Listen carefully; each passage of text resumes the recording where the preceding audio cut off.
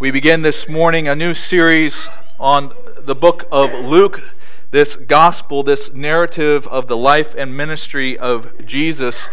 The start of this series coincides with the start of Advent, but we're not going to end after 4 weeks. We will continue on after the birth of Christ to study this gospel and learn from the life and ministry of our Lord and Savior. But this morning, as we prepare, we see the Lord's preparation, that as God sends the promised light, as His promised visitation comes, it doesn't come out of nowhere. It comes through God's faithful preparation. We heard some of that preparation as we went through the book of Malachi and heard God's promises. And now, after nearly 400 years of silence, without any prophetic voice, God sends an angel with good news. Let's attend to God's word this morning. Luke chapter 1, verses 1 through 25. Inasmuch as many have undertaken to compile a narrative of the things that have been accomplished among us, just as those who from the beginning were eyewitnesses and ministers of the word have delivered them to us, it seemed good to me also, having followed all these things closely for some time past, to write an orderly account for you, most excellent Theophilus, that you may have certainty concerning the things you have been taught. In the days of Herod, king of Judea, there was a priest named Zechariah, of the division of Abijah. And he had a wife from the daughters of Aaron, and her name was Elizabeth. And they were both righteous before God, walking blamelessly in all the commandments and statutes of the Lord. But they had no child, because Elizabeth was barren, and both were advanced in years. Now while he was serving as priest before God, when his division was on duty according to the custom of the priesthood, he was chosen by lot to enter the temple of the Lord and to burn incense. And the whole multitude of the people were praying outside at the hour of incense. And there appeared to him an angel of the Lord standing on the right side of the altar of incense. And Zechariah was troubled when he saw him, and fear fell upon him. But the angel said to him, "Do not be afraid, Zechariah, for your prayer has been heard, and your wife Elizabeth will bear you a son, and you shall call his name John. And you will have joy and gladness, and many will rejoice at his birth. For he will be great before the Lord. And he must not drink wine or strong drink, and he will be filled with the Holy Spirit, even from his mother's womb. And he will turn many of the children of Israel to the Lord their God, and he will go before him in the spirit and power of Elijah, to turn the hearts of the fathers to the children, and the disobedient to the wisdom of the just, to make ready for the Lord a people prepared." And Zechariah said to the angel, "How shall I know this? For I am an old man, and my wife is advanced in years." And the angel answered him, "I am Gabriel. I stand in the presence of God, and I was sent to speak to you and to bring to you this good news. And behold, you will be silent and unable to speak until the day that these things take place, because you did not believe my words, which will be fulfilled in their time." And the people were waiting for Zechariah, and they were wondering at his delay in the temple. And when he came out, he was unable to speak to them, and they realized that he had seen a vision in the temple. And he kept making signs to them and remained mute. And when his time of service was ended, he went to his home. After these days, his wife Elizabeth conceived. And for 5 months she kept herself hidden, saying, "Thus the Lord has done for me in the days when he looked on me, to take away my reproach among people." This is the word of the Lord. Thanks be to God. You may be seated. Please pray with me. Lord, we have heard your word read aloud. We pray, Lord, that as we reflect upon it, as we examine it, Lord, that you would, by your Spirit, work in us, by your power, according to your faithful promises, to shape us, to convict us, to equip us. O Lord, would all that I have to say for your people this morning be to your glory and for their good, and would all that falls short be quickly forgotten. This we pray in the name of Christ. Amen. Faith is the currency of the Christian life. It's through faith that we enter the kingdom and we receive forgiveness of sins when we put our trust in Jesus. But faith is not just how we enter into the household of God. It's not just the doorway, it is the house itself. We live as God's people through faith. Through faith, we believe what God says when He says He loves us, that we are forgiven, that we are loved, that He wills our good. Through faith, we seek to obey, trusting that God's way is right and just and better than our ways. Through faith, we trust God's promises, often waiting, sometimes in dark and difficult days. Through faith, we offer our lives in sacrifice, often giving of our time and our treasure and our talents in ways that we in this life do not receive back, trusting that God sees, is honored by that, and will restore when He comes and makes all things new. Faith is the currency of the Christian life. And yet, what if the currency seems lacking? What if, as we often do in this season in our own lives, feel a little bit cash-strapped, like there's too much required of us. There's too much to believe, sometimes in dark days, and sometimes even in the light of really good things to which we respond, I can't believe it. Can this possibly be true?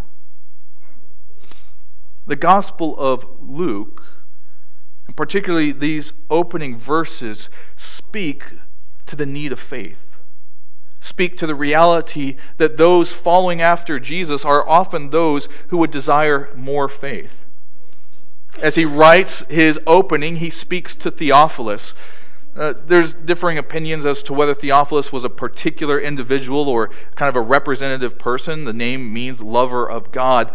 But Theophilus has been taught things, he's heard things, but Luke sets out to give an orderly account, an eyewitness account, so that he would have certainty, so that his faith, as he hears of the life and ministry of Jesus, what God does, would have increased faith.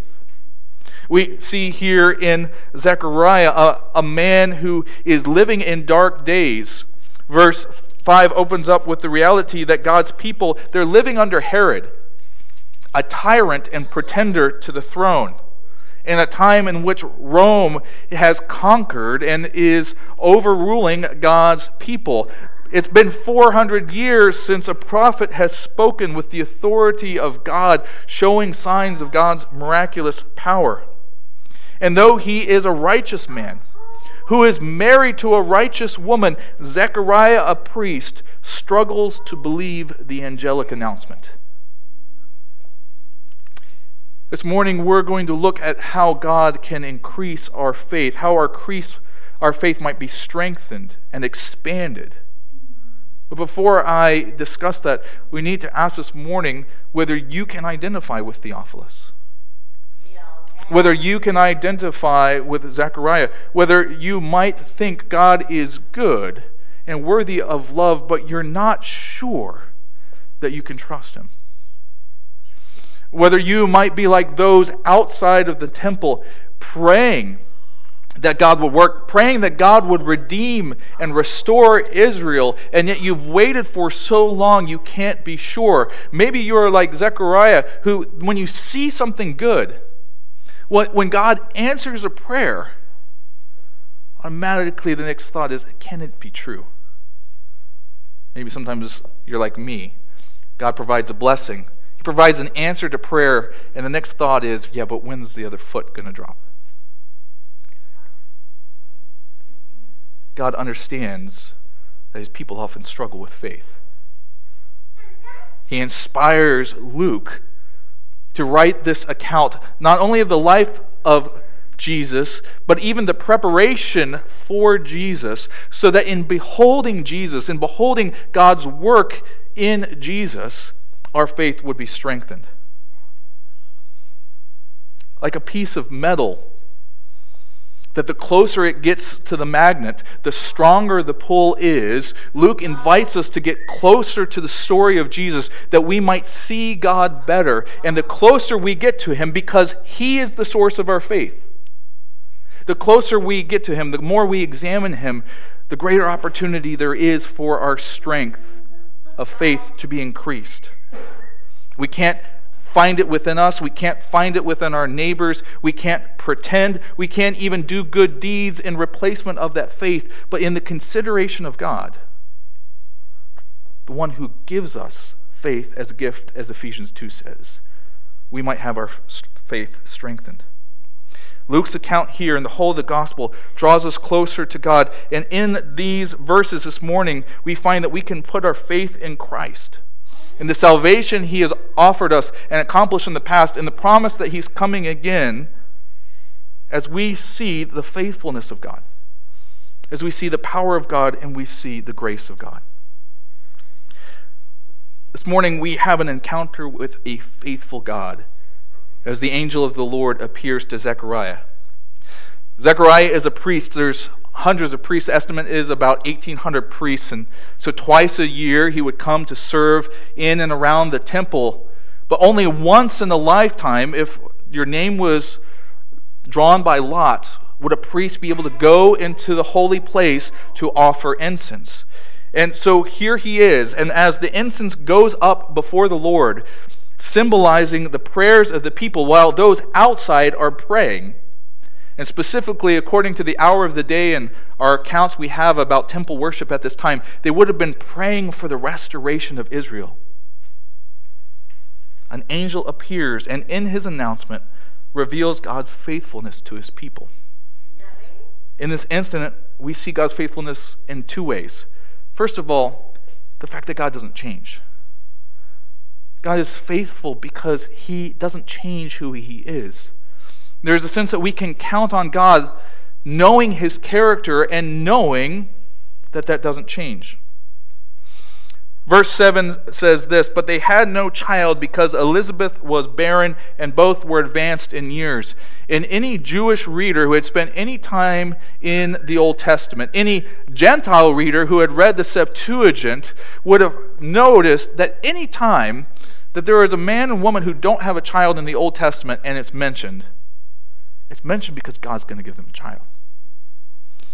So just as God gives Abram and Sarah in their old age a child, just as Hannah is given a child, just as God intervenes throughout history to provide those who seem lacking or under the reproach or outcasts, God acts. This is the same God who makes a promise to Elizabeth and Zechariah that they too would have a child. And speaking of this child and pointing out the specialness of this child who is to be born to them, there are reminders of the way that God has worked in the past.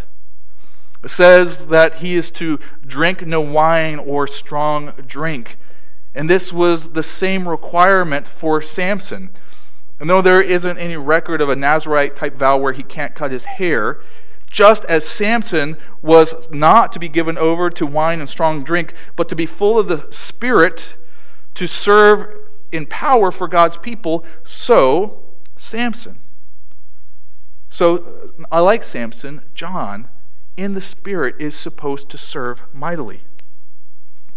Part of why we can trust God is that he is the same God today that he was when the angel appeared to Zechariah, as he was when he made the promise to Abraham that he would bless him and give him a child, and through him all nations would be blessed, as much as Adam and Eve could trust God.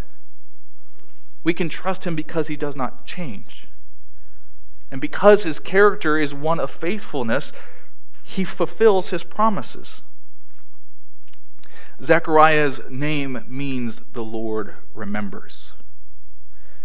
Sometimes when it takes a while for something that we expect from the Lord to happen, we can think, well, God has forgotten. Maybe he's forgotten about me. Maybe he has lost track of what he means to do. Maybe he's changed his mind. But the Lord has remembered his covenant promises. And in the sending of John, who we call John the Baptist, we see specific fulfillment. He says of him in verse 16, "And he will turn many of the children of Israel to the Lord their God, and he will go before him in the spirit and power of Elijah to turn the hearts of the fathers to the children and the disobedient to the wisdom of the just, to make ready for the Lord a people prepared." For those of you that have been with us in our series on Malachi, you will have heard echoes of the very promises that God spoke through his prophet, that the Lord would send a messenger to prepare the people. God is fulfilling that promise in John, that he would send Elijah, and Elijah would turn the hearts of the children to the fathers and the fathers to the children. The very words that Gabriel the angel is using to convey what is about to happen are not just a picture of what God will do, but a reminder that what God is about to do is fulfillment of what he has said in the past. And it may seem a little bit trivial to us because, well, we've read this or we're familiar.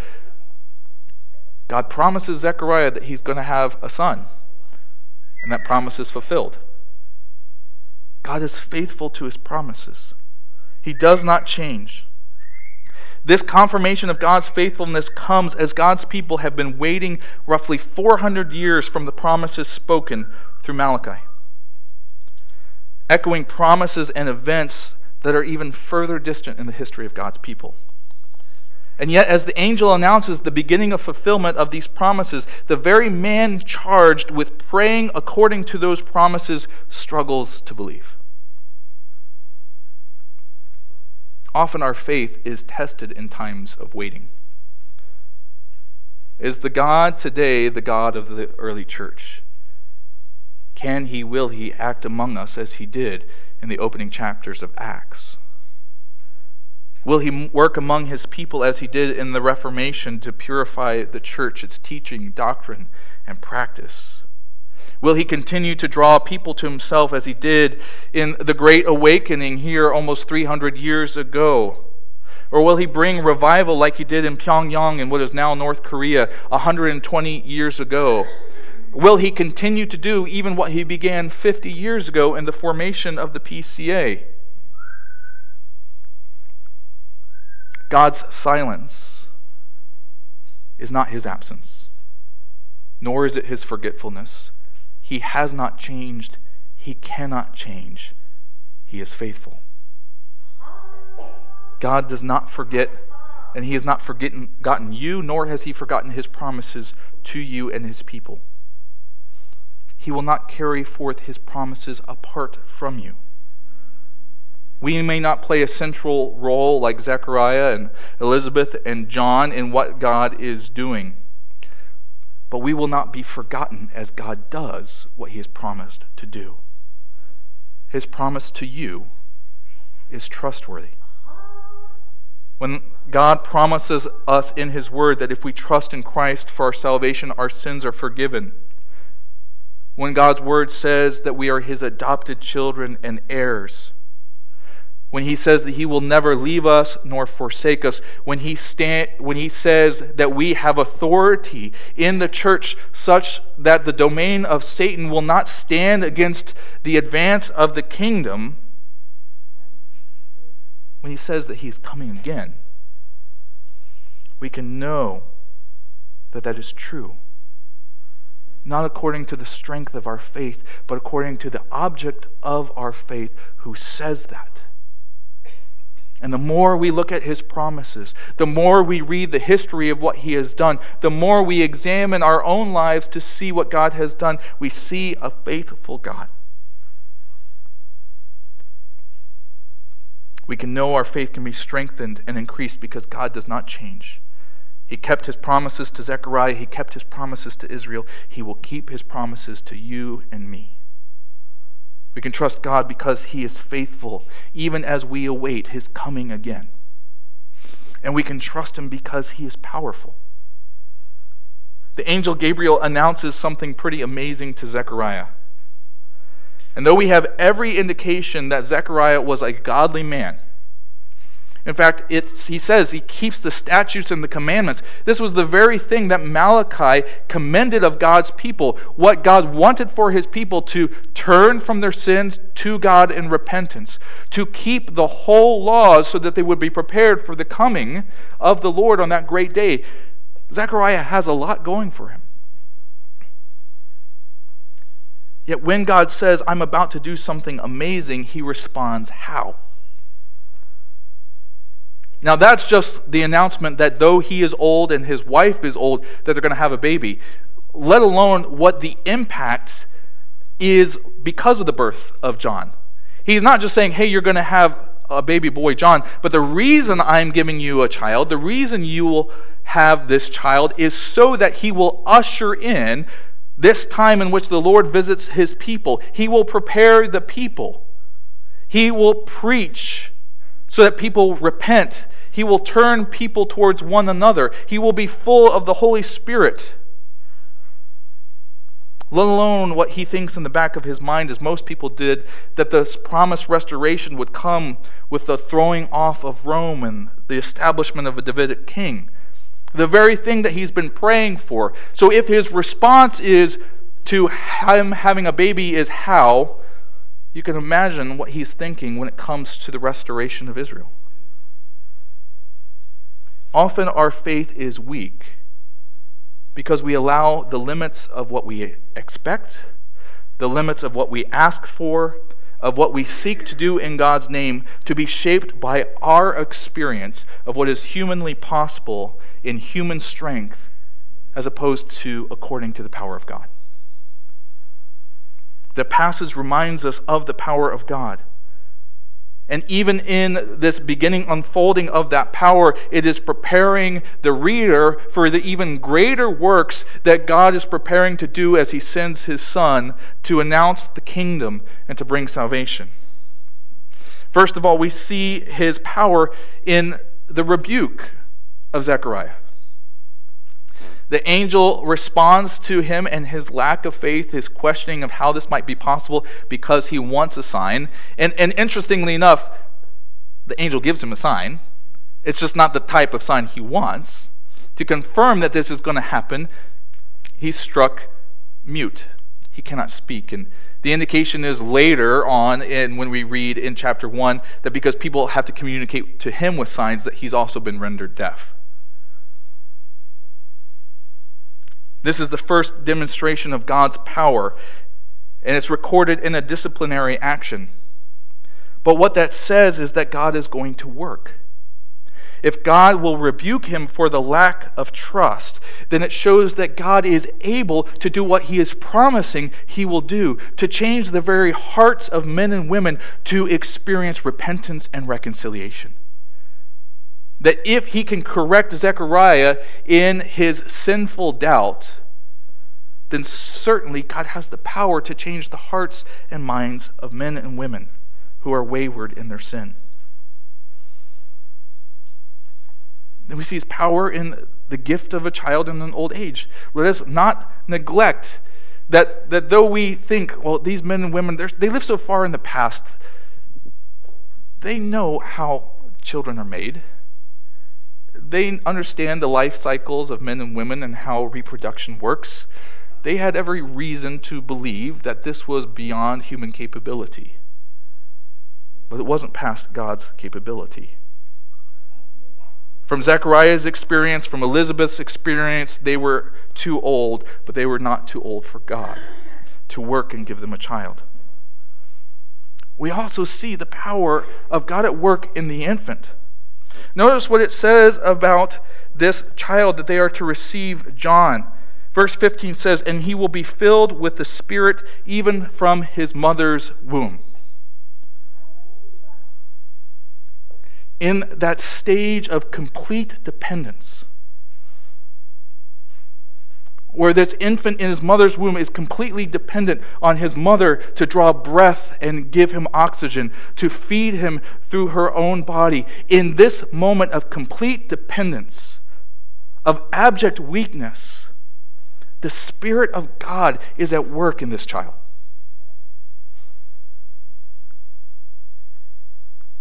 God is not limited by the limit of our strength. God is not limited by the limits of our intellect. God is not limited by the limits of our agency.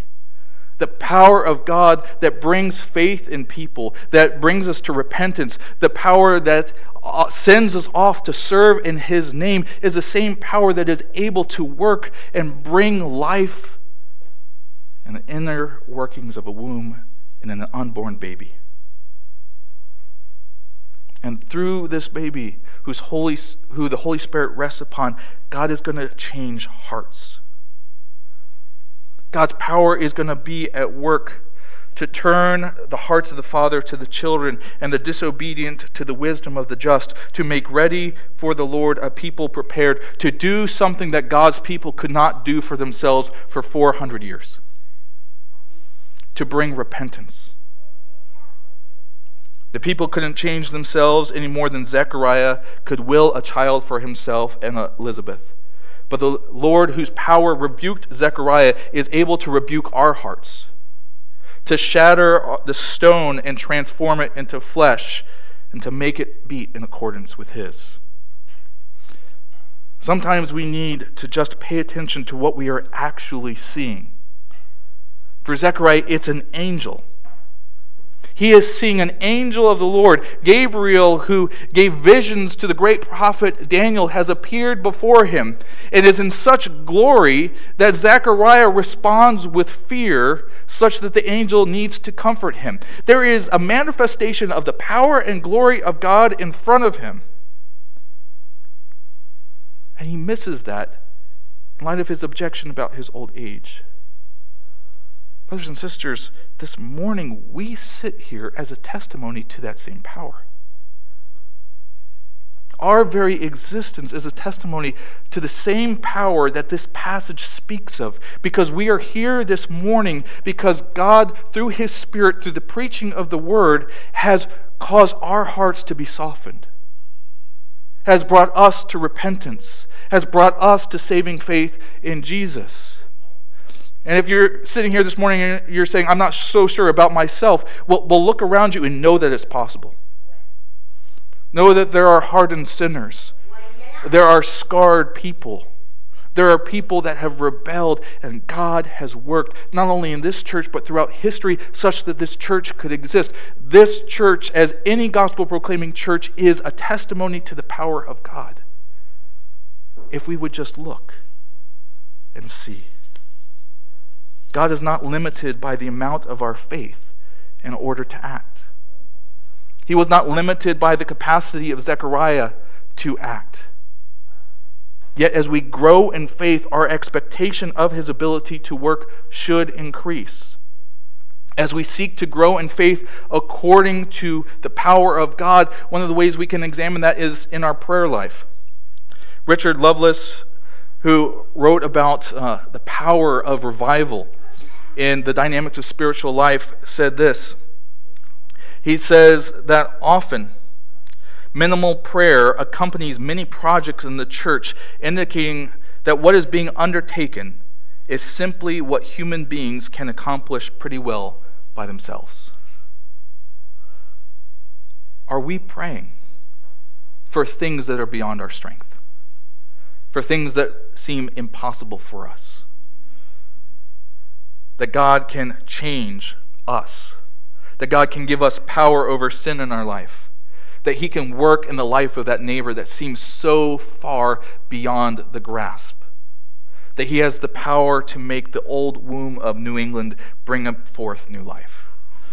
Are we praying according not to our limits, not even according to the limits of our faith, but according to the power of God? One of the things that could cause us to struggle with faith is the character of the one that we're seeking to trust in. Their power to do what they're going to do, but also whether we want to give ourselves over to that person. Do we want to entrust ourselves to them? Are they good? There are many people, politicians, yes, some politicians, they keep their promises. And they have power to make things happen. That doesn't mean I want to entrust myself to them. But in this passage, we are reminded that the God who is faithful, who does what he says he's going to do because he is able to do it, is a God of grace who gives good gifts. John is a gift. As Elizabeth reflects at the end of the passage, God has shown favor to her. He has shown grace to her and Zechariah. And it's undeserved. Part of it is that Zechariah and probably Elizabeth have grown faithless in praying for a son. He says, your prayers have been answered. Notice that's how the angel starts. And you're expecting, well, he's been praying. What he's been praying for is the restoration of Israel, the return of the Lord, the great day of the Lord. And that's true, but what does the angel point to? He points to the gift of a son. And in all likelihood, this is something that Elizabeth and Zechariah prayed for years. And yet when they didn't receive it, had moved on. But God didn't forget their prayer, and is gracious to give them the gift even when they had moved on in their own lack of faith. God is gracious. This child is to be a reminder of that grace. The very name of John means God is gracious. First, because John himself is a sign of God's gracious character to Zechariah and Elizabeth, that he would give them a child in their own age, that it's something that they could not merit, it was something that they couldn't earn, it's something that they couldn't accomplish, it's the gift of God. But also because John is supposed to be a gift to Israel. Even as he will preach the need for repentance, the very nature of that ministry hinges upon the fact that God responds to that repentance with forgiveness and restoration. Though it is a harder part of God's severe mercy, yet the ministry of John is a pathway into the experience of God's grace as he will call the people to repentance. Many have likely come to go only through the motions of praying for Israel's restoration and the coming of the Lord, and yet he comes. Even the discipline of Zechariah is an opportunity for us to see grace, because it is discipline, but it is not rejection. God doesn't remove the promise. He doesn't say, I'm going to give you a son, and Zechariah says, how? And then the angel says, never mind. Even in response to his lack of faith, there is grace. Elizabeth, for 5 months, hides this good news. The passage doesn't tell us exactly why. Maybe she's fearful that after all these years, she doesn't want to share that lest there be disappointment. But what we do know is what she has experienced. And what she has experienced from humanity around her is not compassion, is not empathy, it's not care. She suffered reproach. Her lack of a child has been a reason for people to look down on her in shame and assume the worst. But how does God respond? He gives her grace. God is gracious.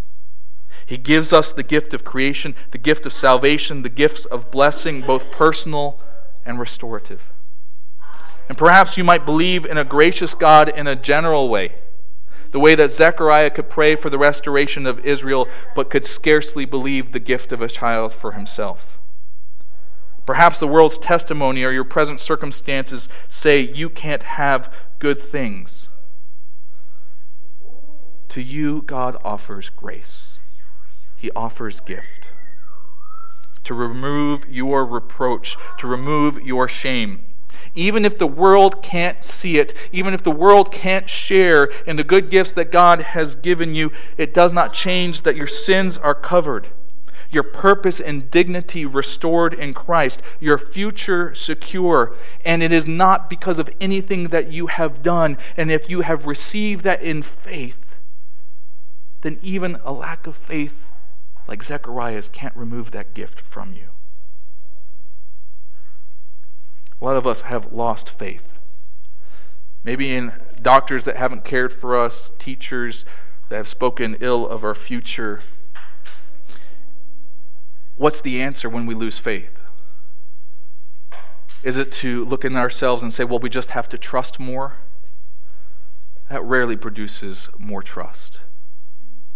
It's only when we find someone, that doctor, that listens and prescribes the right treatment and cares for us, that we begin to have trust in the medical system, or that we can learn and grow when a teacher attends to us. If we are lacking in faith this morning, whether in putting your trust in Christ, or you've been seeking to live in obedience but not trust, or it just seems dark right now and you don't know how to go forward, would your strength of faith be increased, not inwardly, but by looking to the one that gives it, the God that is faithful to his promises, who promised a Messiah and sent him, who healed the sick and cast out the demon in his power, and who out of his generosity and grace gave his life for you and for me. As Luke tells us of the preparation for the coming of Jesus, we see God at work. May our faith be increased as we look to that God. Let's pray. Lord, where we are weak in faith, convict us, yes, but show us yourself. Show us who you are. Show us what you have done. For you are the giver of that faith, and in coming to you, would it be increased. We pray this in Christ's name. Amen.